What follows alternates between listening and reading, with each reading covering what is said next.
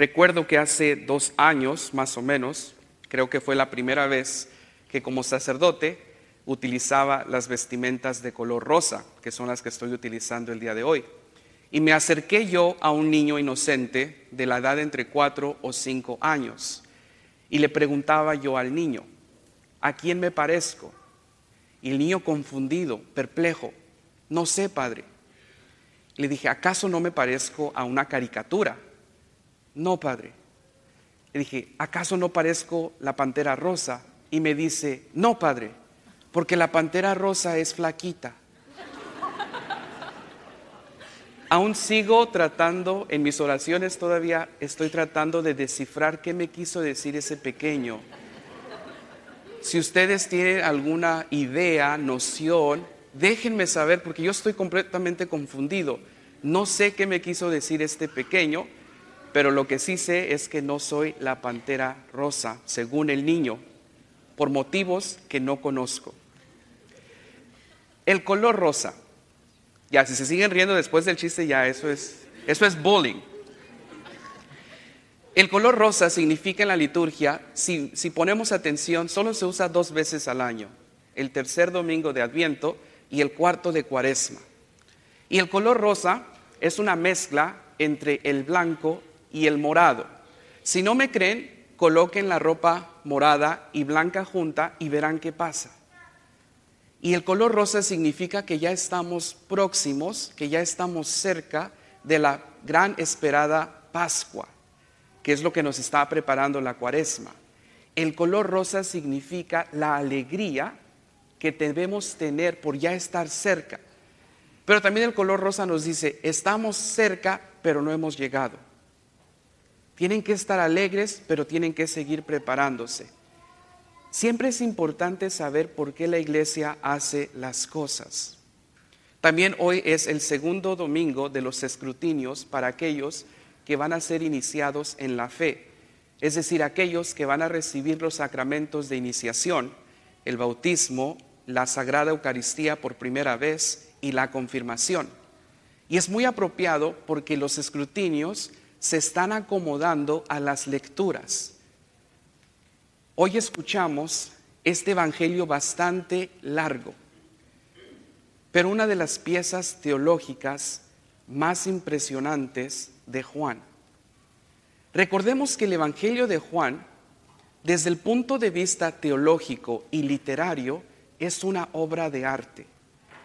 El autor de este evangelio no solo tenía plena noción de quién era Jesús, sino que tenía un gran entendimiento del lenguaje en el que fue escrito, es decir, del griego.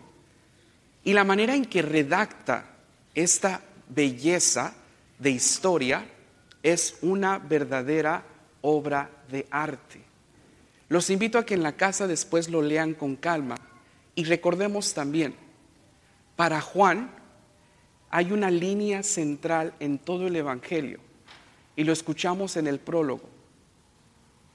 Entre la luz y la oscuridad. El evangelio de Juan está repleto de estas imágenes, de este juego entre la luz y la oscuridad. ¿Qué tiene que ver la primera lectura con el evangelio? Se podrán preguntar. ¿Qué tiene que ver un ciego con el rey David? David era el menor de sus hermanos. Y dentro de la jerarquía judía y la jerarquía familiar, el menor siempre era el menor. Y no podía hacer nada que el hermano mayor no hubiese hecho. No se podía casar hasta que el hermano mayor se casara. Y es David, de los hijos de Jesé, que Dios escoge como rey, el más joven, el más inexperto. Porque Dios hace maravillas, porque Dios hace cosas majestuosas.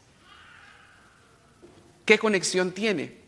Un ciego o una persona con cualquier enfermedad era castigo de sus padres o castigo de ellos mismos. Cualquier enfermedad o discapacidad era el reflejo de una vida pecaminosa. Y Jesús nos demuestra que no es así. Porque al principio de este evangelio, que es Juan capítulo 9, que casi leímos todo el capítulo, nos deja saber que el pecado, que todos tenemos pecado.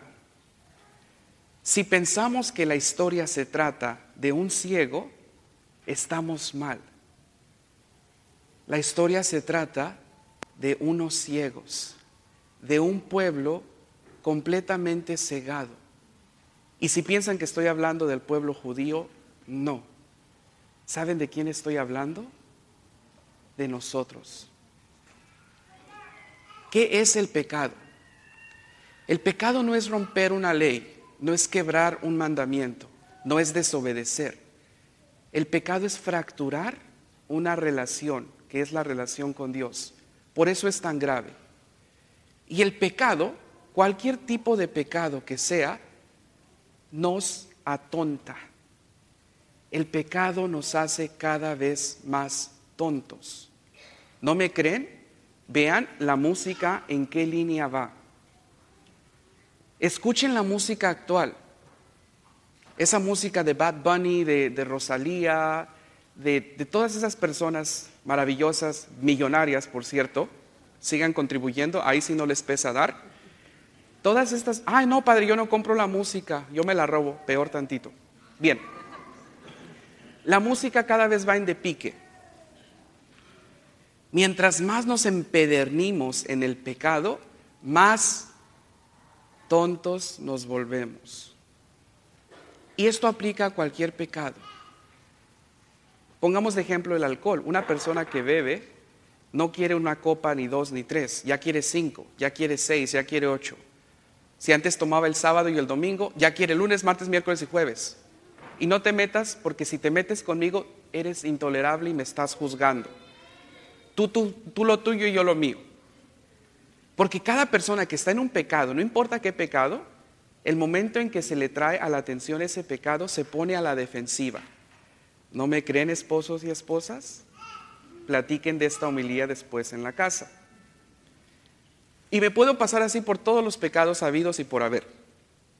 El pecado ennublece, nubla la vista, el entendimiento y el corazón. Jesús hace uno de los milagros más grandes y también más extraños. Si pusieron atención, Jesús usa su saliva y hace lodo con la saliva y la tierra. Le pudo haber dicho a este ciego, eres sanado y queda sanado. Lo pudo haber tocado. Le pudo haber dado una bendición o hacer una oración sobre él. Pero ¿por qué hace eso Dios? ¿Por qué Jesús con su saliva lo sana? Bien, según San Agustín, doctor de la Iglesia y uno de los grandes santos que tenía una vida muy pecaminosa, dice lo siguiente en cuanto a este evangelio. Recordemos que Jesús no vino a destruir la naturaleza humana, sino a restaurarla. La saliva representa la divinidad de Jesús y la tierra representa nosotros. Y cuando esta saliva y esta tierra están en contacto, se forma una masa, se forma algo, lodo, el cual lo utiliza para curar. Según San Agustín, eso es lo que Jesús hace todos los días en nuestra vida. Él no despoja la humanidad. Él utiliza nuestra propia humanidad para salvarnos porque Él se hace uno de nosotros.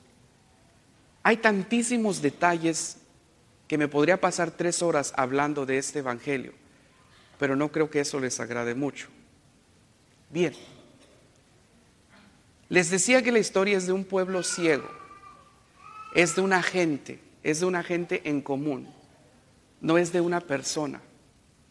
¿Cuál es la actitud de los judíos? ¿Cuál es la actitud de los vecinos de este ciego? Aquí están los primeros twitters de la historia. Aquí está la primera persona viendo por la ventana.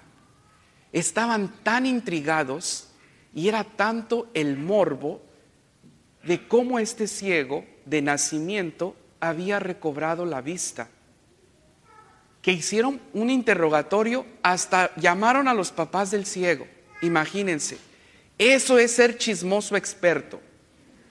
Eso es decir, el chisme no tiene barreras, chisme sin barreras. Porque fueron hasta buscar a los papás de este ciego, a interrogarlos. Y le preguntan a este ciego en 3 ocasiones distintas: cuéntanos qué pasó. Al final el ciego les dice: bueno, ¿para qué les importa? ¿Para qué quieren saber? ¿Acaso también lo van a ir a seguir? Pero lo dice de una manera muy educada. A lo cual los fariseos responden: nosotros somos discípulos de Moisés. Ahí la primera ceguera. Porque Moisés mismo les dijo: no son discípulos míos, yo soy el mensajero, el patrón es Dios.